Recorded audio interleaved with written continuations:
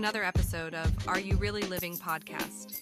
The month of May is time to raise awareness for those living with mental health issues and to help reduce the stigma around mental health. This month was established in 1949 to increase awareness of the importance of mental health and to celebrate recovery from mental illness. Mental health is essential for a person's overall health. Today's guests are all licensed clinicians. Let's welcome our guests, Ange Jean, Ellianna Dorvil, and Darline Jean, and our host, Enrio Longchamp. Hello, everybody. Welcome to another episode of Are You Really Living? I have three wonderful licensed clinicians in their respectable field. We will be talking about mental health today. Without further ado, let me introduce our first guest, Miss Ellianna, our second guest, Miss Darline, and our third, Miss Angie. And I will start with Miss Ellianna. So, how are you today? And if you can introduce yourself to the audience, you are a former guest of the show, so welcome back. So Thank you you. could go ahead and introduce yourself again, and then we'll go to the others after. Sure. Hello, everyone. My name is Ellianna Dorvil. I'm a licensed marriage and family therapist, and I've been in the field now for about 12 years. And the population that I frequently serve involves individuals that are, mentally, that have mental health conditions, as well as individuals that have developmental issues as well. Thank you. And now to our second guest, Miss Darline. Hi, everyone. My name is Darline. I am a licensed clinical social worker. I have been, and also a master's level certified addictions professional. I have been in the field for approximately 7 years, serving individuals who experience co-occurring disorders such as substance use disorders, as well as mental health illnesses, working with the populations from adolescents, children, and my preferred population, which is adults. And now to our third guest, we saved the best for last, Miss Angie. Hi, everyone. My name is Angie. I'm a licensed marriage and family therapist as well.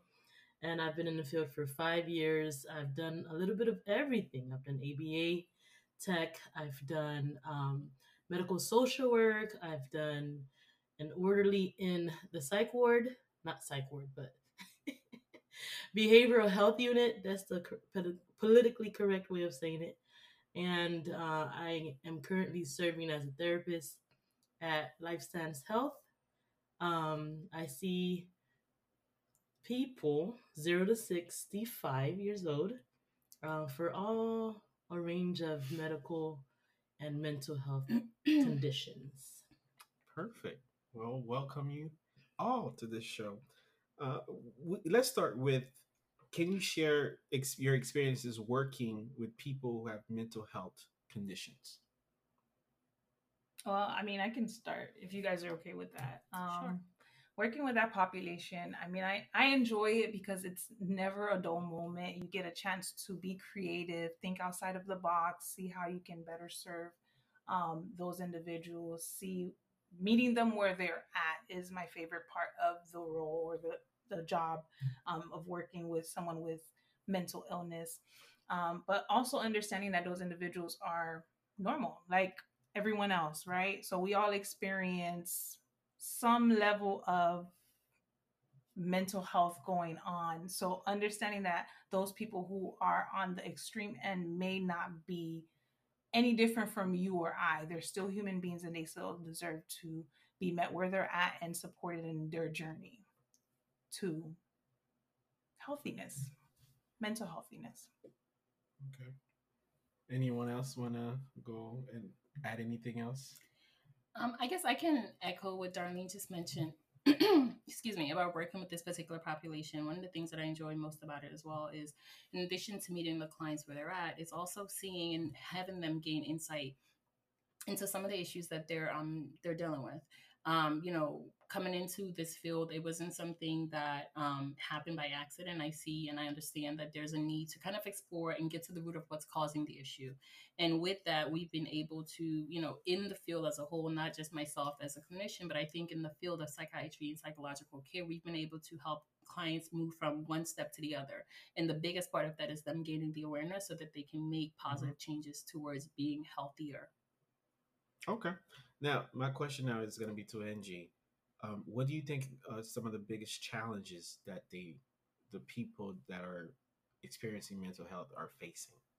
I think one big challenge is the fact that sometimes they are stuck on the step that they have been on for the longest time, and it's hard to kind of gain awareness, as Eliana said, gain awareness, be self-aware about where they're at, how to create a new avenue that they can Mhm. explore.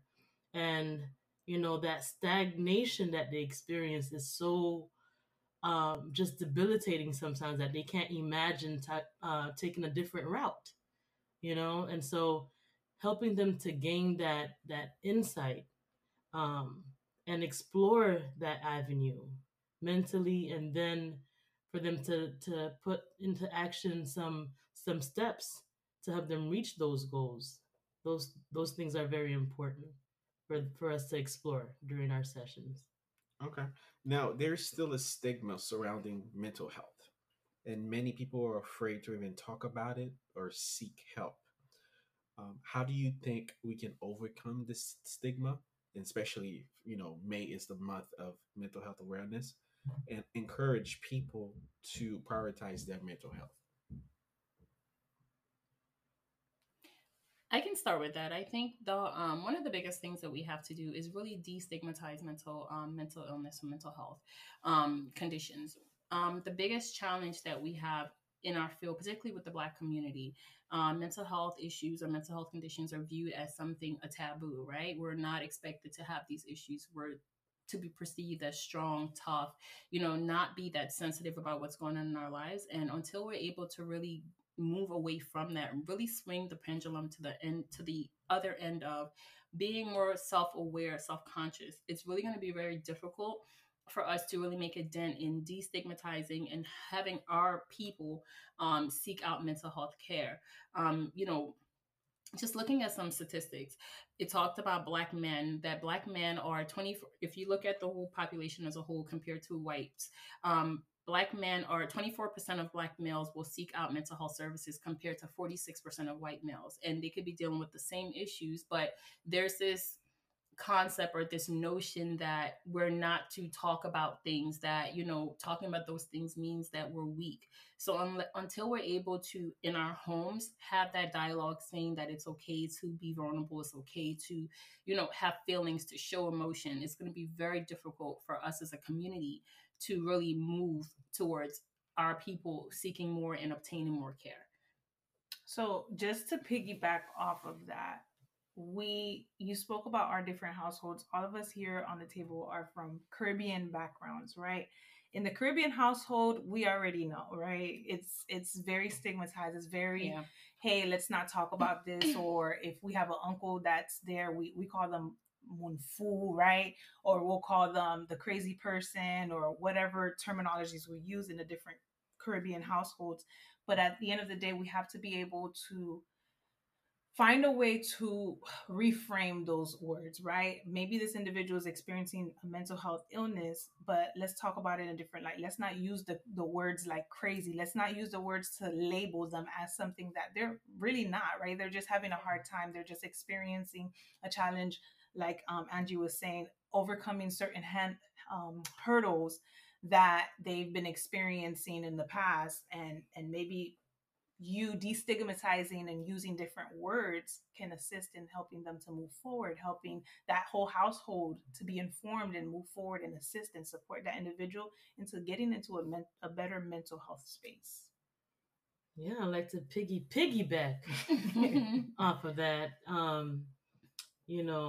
I was seeing someone some time ago, and he was talking about how much he was struggling, and that everyone around him saw the angry side, and he knew that if he ever seeked assistance, help in any way, that he'd be seen as soft. Like, why don't you just shake it off, dude? Yeah. Like, why don't you just do this? Why don't you just do that? And coming to a place where the clinician is not allowed to kind of show judgment in any way, and can meet you where you're at, and can provide you those tools that you need to explore those avenues. It, for a lot of people, is a weight lifted off their shoulders. They can feel that they don't have to put up a front or to act differently or to act a certain way.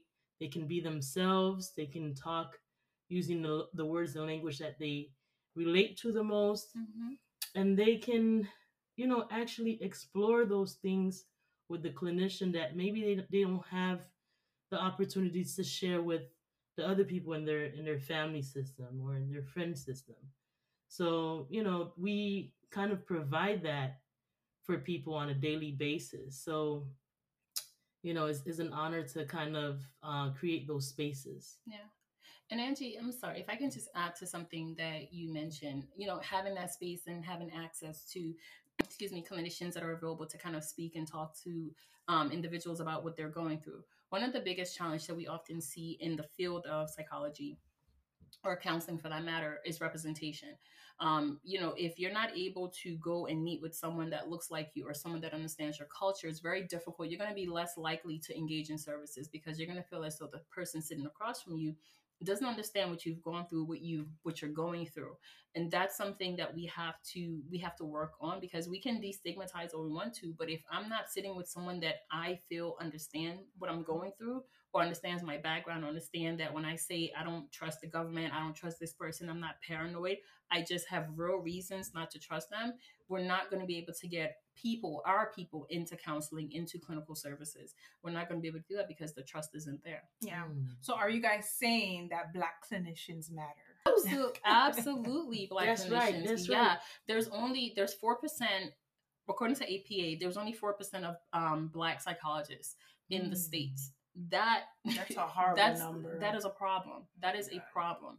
Because again, when you're searching for a clinician, if you don't see someone that look like you, you're not going to feel safe to divulge a lot of the private things that we need to talk about. Yeah, that's facts.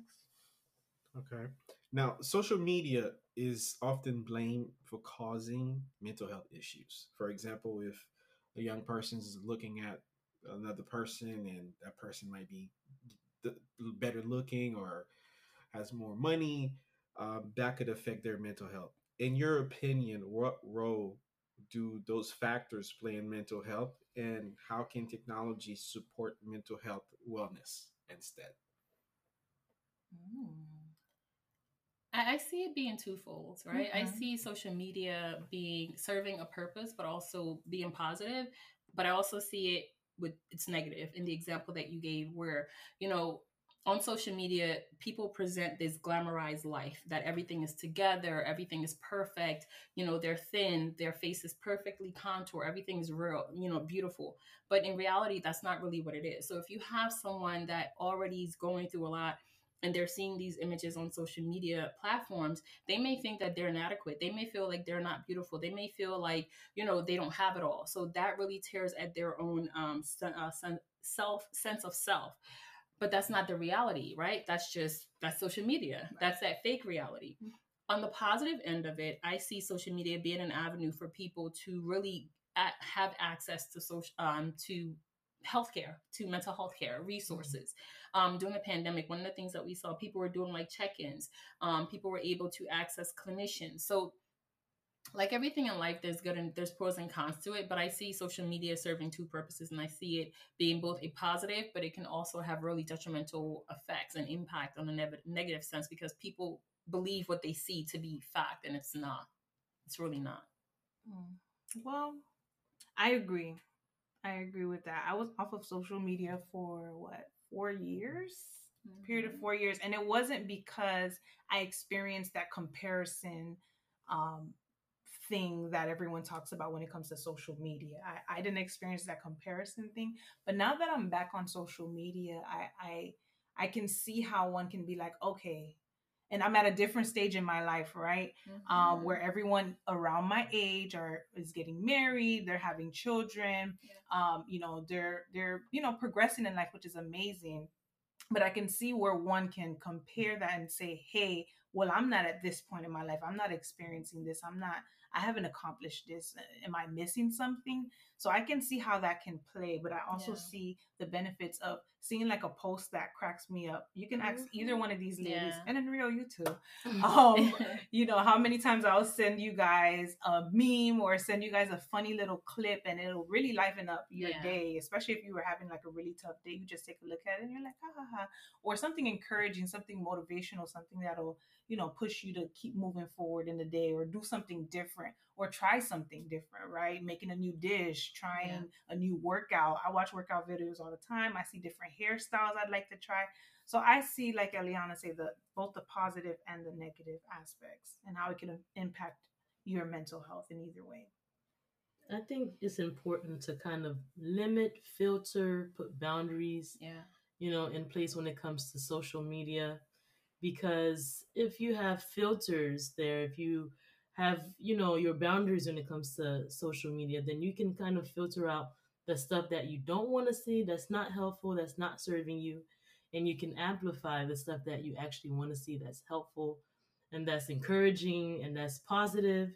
So you can have, an uplifting experience, as opposed to, you know, one that's not adding to your mental health. For example, me, I hate the news. Okay, not hate the news per se, but I don't like looking at the disparaging images and news stories. So I limit those.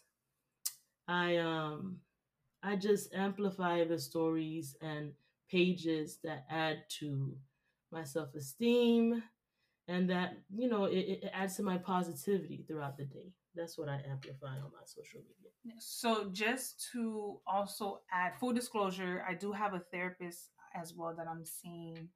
And my therapist made this suggestion when I decided to get back on social media. She made the suggestion of, like you mentioned, Angie, setting those boundaries for yourself. If you see that you are getting back on the wagon, which I think I'm almost there, and checking my social media on a daily basis.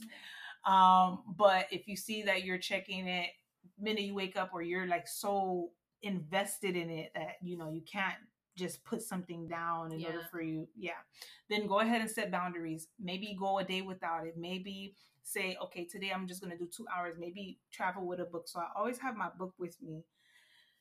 One of these days, I'm going to actually open it in the place of social media. But that's the goal. The goal is for me to be able to set those boundaries. Maybe go 2 weeks without it. Maybe go a week without it. If I was able to do 4 years, I think I am able to do 2 weeks. I think you're capable. I know. It's just, once you get back into that circle, I'm telling you, it's really hard for you to get back out. Yeah. But I think that's a part of our society, right? Because we're used to instant gratification, things being ready in a minute. Like, we have meals that can be cooked in a minute. So we're just used to being like able to access things so quickly, and us being able to see a glimpse into people's lives or what's happening around the world. It's entertaining. It is. It's entertaining, but it also can become very addictive. And that's one of the things that happened during the pandemic, right? We were all kind of just locked in there looking at social media. And if we look particularly in the school systems, we saw that kids were a lot more depressed. We saw that depression went up a lot because they were so like drawn in. People became to lose connection with one another. So that social connectedness, that was absent, because you get so caught up in this virtual world that having to sit down and talking to people in life, in the real world, became a thing of, I'd rather just talk to someone online. I'd rather go and do Roblox. I'd rather go and do, that world became such a monster, to be quite honest, because you're looking at children, looking at people, and they would rather have these exchanges or interactions with someone else, and the person could be home with them in the other room, and there's no connection there. So, I felt so uncomfortable coming out of the pandemic season, where we had to be like closed in with just our loved ones, and then having to socialize and lead teams and lead meetings and have conversations with people outside. I felt uncomfortable getting back into that space, even though I never stopped working during the pandemic.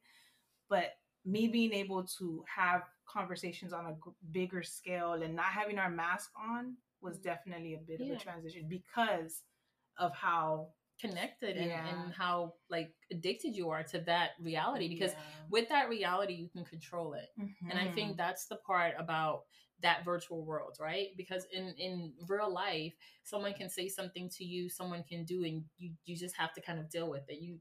It's hard to kind of set some boundaries. Yeah. But you can just log off, right? Someone is trolling you online, you block them. You know, they can open another account, but you can set up certain parameters around what you want to be exposed to or involved in.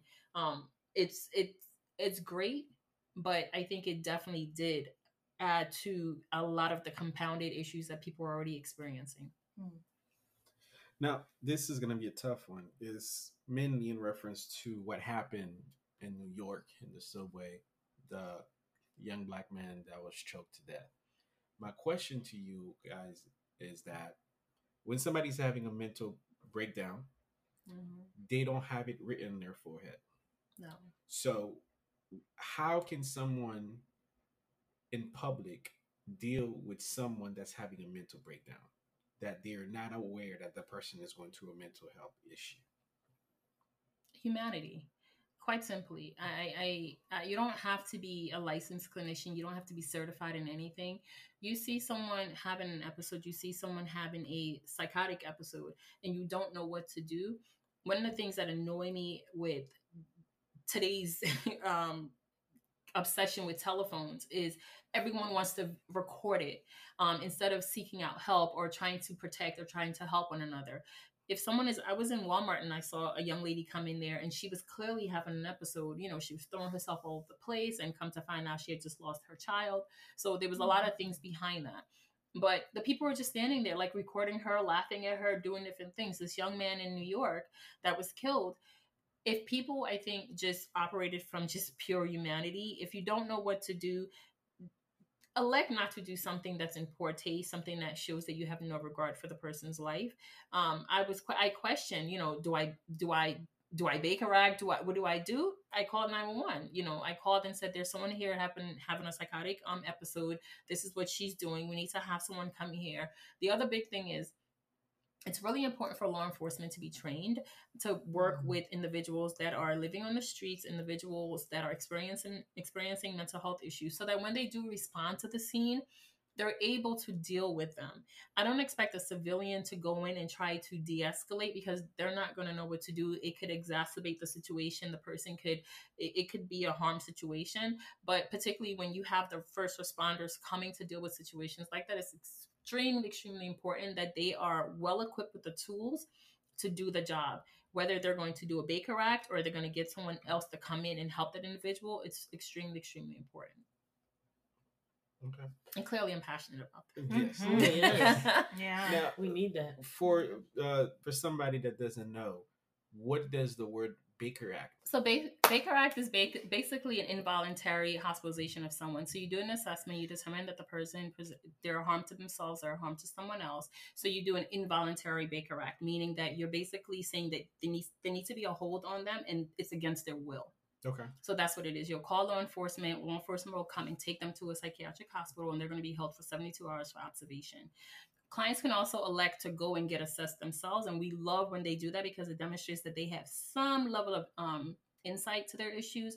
But a Baker Act is basically an involuntary hospitalization of someone that's experiencing a mental health issue. For about 72 hours. But that was going to be my next question. How long are they held for? And what happened if they're still not better within that 72 hours? Does the hospital let them go, or what happened? So it's usually 72 hours, but if they see that the person is still not stable, they can hold the person there. But technically, the person can elect to leave, right? The person can say, I no longer want to be here. Please discharge me. Of course, it would be going AMA, because the recommendation of the psychiatrist would be, hey, this person has to stay here for a period of time longer until they're stable. But if not, they go ahead and they can just leave AMA. What's AMA, Darline? Sorry, against medical advice. So if a medical professional says, hey, I think that you need to stay in this area for a period of time, and you're saying, no, this is not something that's a priority for me, then they're going to mark you AMA. They're going to give you your discharge paperwork, but they're going to mark you AMA. Yeah. Okay. Yeah. How does the month of May came about to be Mental Health Awareness Month? The history. I don't Yeah. know. Yeah. I can't give an account, like recall exactly what initiated this, but going back to I would date back to the onset of when clients were initially treated for psychiatric conditions, and they were just held in really, really terrible conditions. It was generally in the jail systems. They weren't any type of medication, any type of proper care. And then as time, I would say probably the turn of the 21st century, when we really started to see this awakening of there's a need for care in the mental health arena, where individuals became more aware. They started paying attention more. They started, trying to use the proper terms. That's when I think for us in our field, it really kind of birthed like, okay, we need to have something to celebrate this, to destigmatize it, to make it more commercial in a sense, because I think that's palatable for people, and allows them to be able to be vulnerable. But do you guys think that it got more relevant in the last, let's say, 3 to 5 years? Absolutely. I think it did. Absolutely. Because mental health was not a big thing. No, absolutely. And I think what helps that process and helps it to kind of get that gas is when you have celebrities like Taraji P. Henson that is promoting mental health wellness. You have individuals like LeBron talking about mental health wellness. You have different people talking about the importance of taking care of oneself and being holistic and doing things like that. It definitely helps to kind of give the steam to it. They, in a couple of years ago, they showed movies like Butterfly Effect, Shutter Island. That was a good one. Fight Club. No, that wasn't a psychological. Mm-hmm. It was? Mm-hmm. Okay, Fight Club then. Tell us about it. Yeah. Oh. But these Fight different, and you can tell us about it, but these different movies helps to kind of show what someone who is experiencing mental health issue, what a day in their life is like. It wasn't until the end of the movie that you're like, oh my goodness, that person was schizophrenic. It was like, whoa. And I think that portrayal of it helps you to kind of gain understanding, because the only relevance we had was the movie One Flew Over the Cuckoo's Nest. And in that movie, they talked about lobotomy and things like that. And that was kind of like, dare I say, the prehistoric way of dealing with, psychiatric conditions. But now we're talking more about talk therapy, medication, making sure that you have talk therapy and medication, support groups. So it has come, I think, leaps and bounds. Still ways to go, because it's still in certain population is popular, but others it's not. Like we said, in the Caribbean or Black communities, it's not something that it's a go-to immediately. But different movies and different shows, and I think different people, celebrities, promoting it definitely helps, because everyone listens to celebrities, right? Yeah. Charlemagne the God goes to therapy Correct. every Tuesday. Correct. I And love when that. they do that, then it becomes cool, Yeah. right? When celebrities promote it, it becomes a cool thing to do, so people are more inclined to follow. And it's good to see them using their influence for that. Yeah. That's good. Now, let's say a child is. When do you see the difference? Like a child is having a tantrum, or is having mental health issues? I'll let the parents, the mothers, take charge of this. Or, I mean, have you seen it in your practice where a mother brings a child, or parents brings a child that is experiencing mental health issues? So when do you see the difference, or is there a difference? There's definitely a difference. There's different assessment tools that helps you to kind of determine, if this is just a 2-year-old having a tantrum versus a 2-year-old that may be exhibiting certain symptoms of a mental health condition. It's normal for a 2-year-old to say no, no, no, no, no, no, no, and to like drop themselves on the ground with all their weight and not want to get up. But when you have another 2-year-old that's, banging themselves against their head against the wall, or trying to hurt their sibling, or that's pulling their hair out, that's not normal behavior for a child to demonstrate. It's okay for them to have a tantrum, but when they do things that's debilitating or harmful, then you definitely have to have them assessed. I used to be an in-home mental health counselor for children that were in the system, that were taken out of their parents' care for neglect or abuse. And a lot of times, the parents would be like, fix my kid, or like the caregiver would say, just fix my kid. My kid is tantruming. My kid is having a hard time at school, not listening, constant redirecting, wrong social circles. It's just all types of stuff that they would be going through. And the first question that we would ask is, has there been any changes? Yeah. Because, kids are so emotionally mature a lot of the times. They can pick up on small changes. They're affected greatly by these changes that occur by witnessing certain things in the home or in their environment.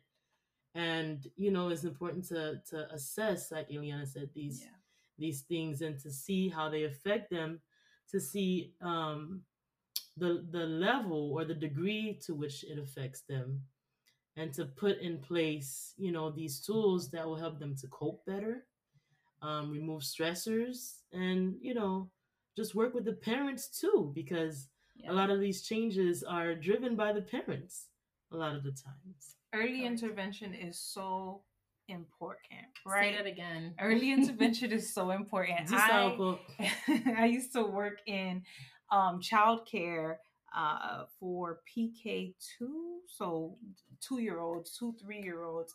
And there were some behaviors that I noticed, like both of these ladies are mentioning, where it's not normal for that age group. We're trained to understand the developmental stages of change for children.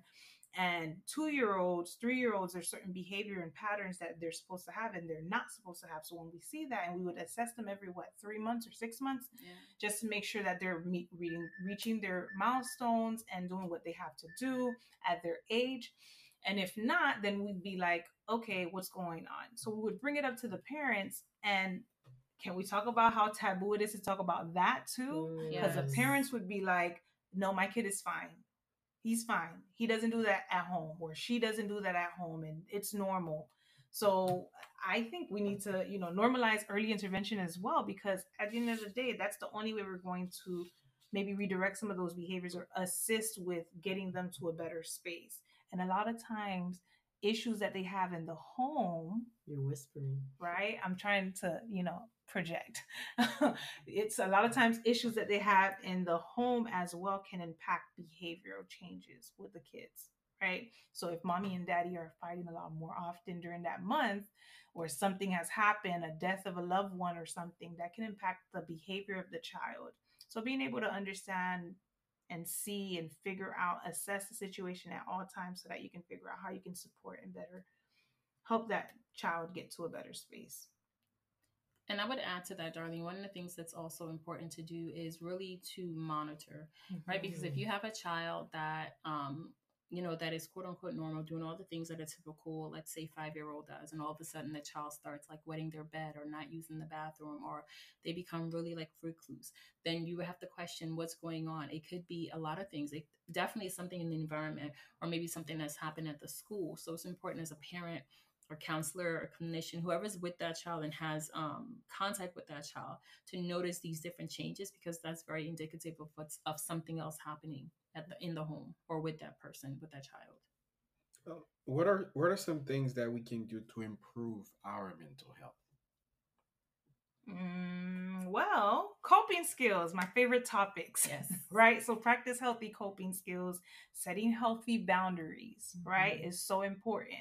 So if you know you're going to pick up a phone call, and that phone call is going to consist of not positive things that are not going to help to improve your day or make you feel happy or make you feel at peace, why pick up that phone call? Maybe wait until you're in a better space. Maybe wait or not pick up that phone call at all, right? Setting healthy boundaries is important. Sleep patterns are important. Sleeping early, right? Sleeping at a timely fashion and then waking up early. Practicing coping skills throughout the day, like, showering, brushing your teeth. These are little things that you do, hygienic things that can help to improve your mental health in little ways.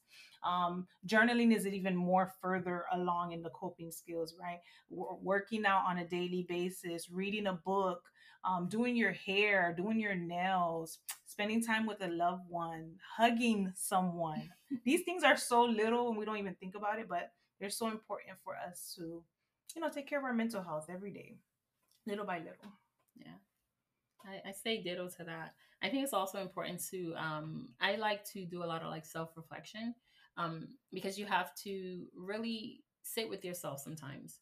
because we go through our day, we do certain things, and then we just kind of go because that's that's just how our life happens. But I think it's important to kind of reflect and say, okay, what am I taking care of myself? Am I establishing healthy boundaries? Am I sleeping the way I'm supposed to sleep? Am I engaging with individuals that add something to my life, and really separating myself from individuals that don't? So just having that moment where you can really sit and say, okay, so this is what's going well for me, and this is what's not going so well, and how do I make a positive change moving forward so I don't keep repeating the same pattern over and over again. I love those things. And I love self care. Self care is my thing right there. So treating yourself with love, taking care of yourself, a little bit like the coping skills that you mentioned, Darlene, but just taking it a step further to take care of yourself in different ways. So, like our previous guest, Miss Lori mentioned, um, you know, taking the holistic route when it comes to self care. So, like, you taking care of yourself physically by eating healthy, making sure you get the nutrients, taking vitamins, sleeping, like Darlene said, sleeping well at night, routine structure, and then spiritually, if you subscribe to a certain religious practice or belief system, support groups, spiritual groups within church. And then there's the emotional self-care, like you mentioned again, Dan, journaling, like you mentioned, Eliana, being reflective, being self-aware, um, processing things with a loved one, especially when you go through something challenging, debriefing when you're done. So, all of these things encompass self care, and they're very important that we kind of routinely do to take care of ourselves. It releases stress, it increases awareness, within ourselves, and we take care of ourselves that way. We feel better, as the time goes by. I'm going to add one more sentence and then we can move forward. It's okay to say no. Yes. Way. Okay, it's okay to say no. It took me years to learn this lesson. It was a hard lesson for me to learn, but when I realized that I was giving myself more over to other people than I was to myself, it wasn't productive. Okay? And I wasn't helping myself in that situation. So it's okay to say no. I'm giving you permission, guys, to say no. Okay? Okay. I'm definitely gonna say no a lot now. You already did. What are your hopes for the future of mental health care? I just hope our Black community can increase awareness of this topic and get more involved.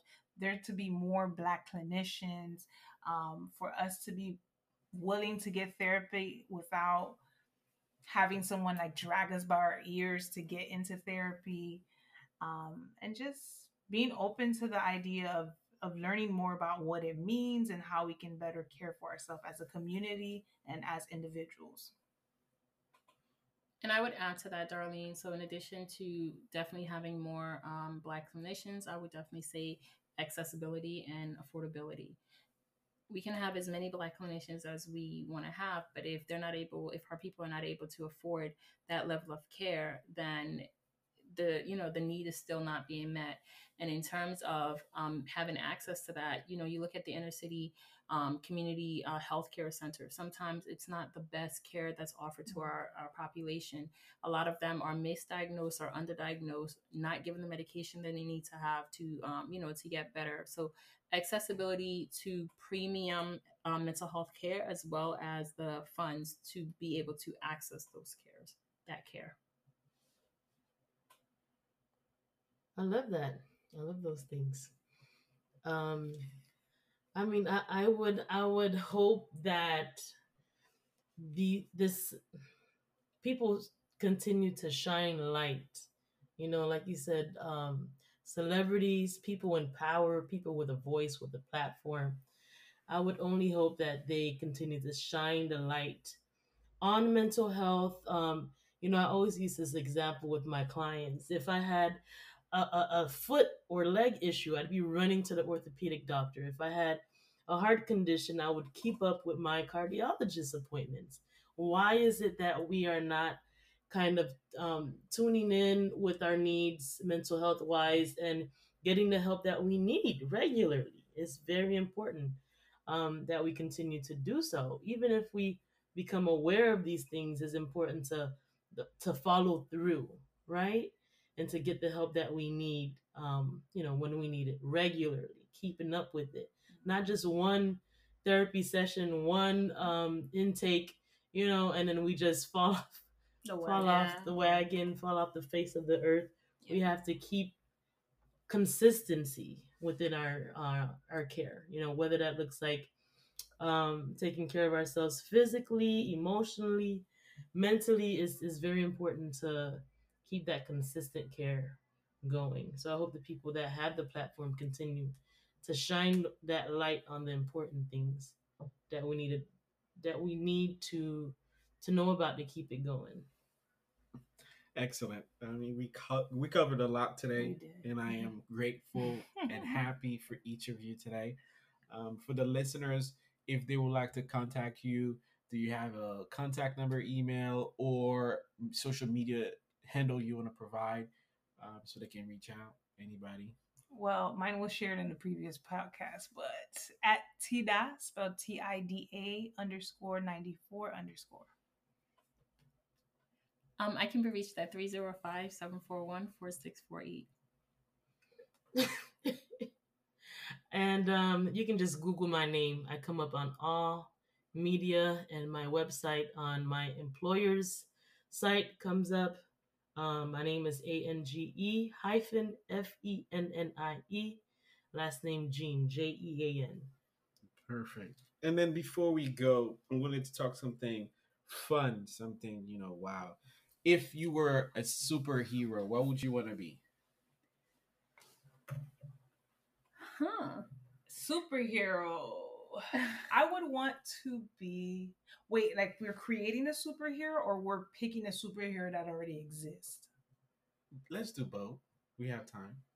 Okay. So if I were to create a superhero, I would wish to be invisible because there's certain spaces. No, for real. Listen, there's certain spaces and rooms that I'd love to be like a fly on the wall. Yes, so I can hear and see their techniques and learn some new skills. Yes. No, yeah, she says it for real. I just know, but there's certain things I can learn and be like, okay, I'm going to take that, write a little notebook. My pad will be invisible too, and I'm writing notes on how to do certain things, But actual superhero, I would want to be the Flash. Why? Because he's so quick, right? In the same way of being invisible, I would be able to get in and out of situations quick. Wow. We were saying we were going crazy, right? So I just wanted to That's share wild that. And crazy. That is wild. That's my wild because and crazy. I don't know how you're gonna be able to see your notes in the invincible notepad. But the Flash was able to do it. Have you watched the series? You should really get into it. No, are we talking about the invisible notepad? You say, no. How are you gonna be able to see your notes on the invisible notepads? I don't need to see it. Well, if I'm invisible, actually, I can see it myself, but everybody around me cannot see it. You guys asked me. I cannot. Come on, guys. You said invasion, okay? Innovation. All right. That excites. Oh, man. Yeah. All right. Superhero Invisible D. Invisible D. I like that. Thanks. How about you, Ellianna? I'm still trying to wrap my head around Invisible D's concept. Wow. But okay, so if I have to pick one from today, I would probably say Wonder Woman. The reason being is she's a woman, all encompassed. She has the strength. She can still have a love life. She can still have a family, but she's not to be messed with. Mm-hmm. And if I had to make one up, I would want to have the ability to see the future. Mm-hmm. Because if I can see the future, then I can work on things that need to be addressed, such as mental health. So if I see that they're about to sign this bill into place that's going to take away funding, then that paper is going to disappear. I would be there to help you. Right. No, invisible D come through like.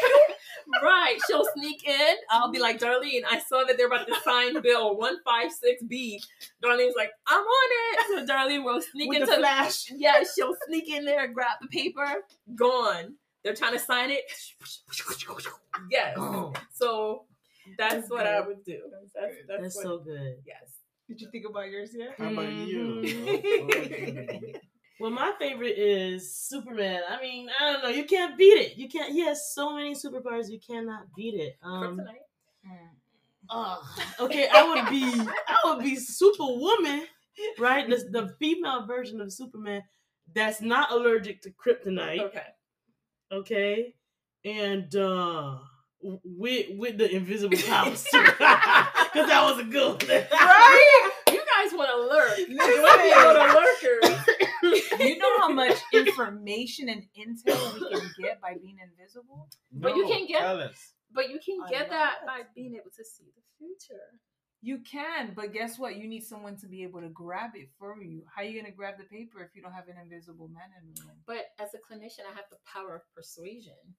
So I can be like, Darline, go get that paper. Don't I'd let them rather sign not that bill. confront. Just grab it away from them. Already done. Got it done. What about you, Enrio? Me, the best power. And don't say bad man, but Batman? Batman, Oh, Batman. Batman. The best power I think I would love to have is the power to, I think of a place and I'm there. Oh, like teleport? Yeah. Oh, nice. That's a nice one. I didn't even think about that. That's the best one. Like right now, after this podcast, I close my eyes and I think of Cancun, and I just Nice. With the tequila. yeah, and I go to sleep in Cancun tonight. But with invisible power, you can get on the airplane. Oh my You god! But you still need a seat. What you going to sit in the aisle? I can stand. They gonna be like, "Excuse me, hey, why did they not move?" I'm You're gonna gonna stand right in stay the middle. So, Hold on. so I guess you're only gonna go on 2-hour flights because you can't go anywhere else. You see, listen, this superpower, y'all really got to think about this. This superpower can encompass any of these super people that you just... No, and it can no, complement it yours. doesn't have the strength. It can complement, but it doesn't have the strength. I don't need the strength if I'm invisible, honey. Wow! How you gonna? Yes, you do. You can't get in the plane. You can't lift the gate. You need somebody to come and lift the gate for you. Lift what gate? I'm already on the plane. They already opened the door. No, but if Somebody you're trying- bump into me. No, but... okay, so let's say you're trying to get into the bank. You can't get into the bank. You can't pull that vault door. You need the strength. So that's why I'll be like, doo-doo-doo. I'll be like, Well, I don't want to be a criminal now. You're talking about... You're wow. talking about lurking. That is a criminal. No. That is a criminal. No, they opened the door, so technically it was not That's breaking and entering. Okay, guys, I this is entered the room. incriminating. We got careers and licenses. This is incriminating. Ooh, Lord. I'm sorry, Andrea, I interrupted you. Go ahead with your super... You're fine. You're fine. He just wants to teleport. Yeah, that's To really Cancun. that's pretty much mine. Cancun, the Maldives. Like nice. on Oh, Sunday yeah. I could just go to the Can you Maldives. take people with you? Yes. Oh, not Yeah. so we all can go. Now there's a maximum of 3. What? 1, 2, 3. 3. B. Oh, you're talking about Debbie and Angie. Oh, wow.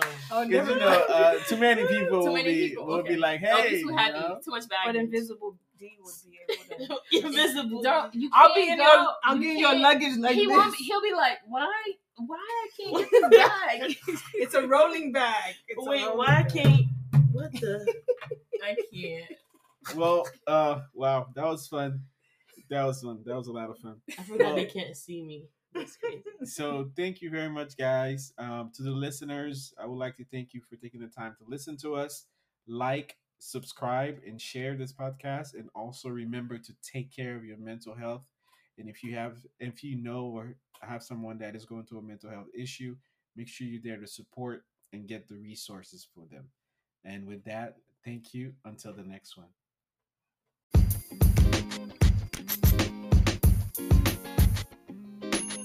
Thank you for listening to the Are You Really Living podcast. We hope you enjoyed this episode. If you have any questions or comments, please feel free to reach out to us on social media. We would love to hear from you. Keep listening, keep learning, and keep growing. And most importantly, keep living your best life. Please like, share, and subscribe to the podcast. Thanks again for listening, and we'll see you next time.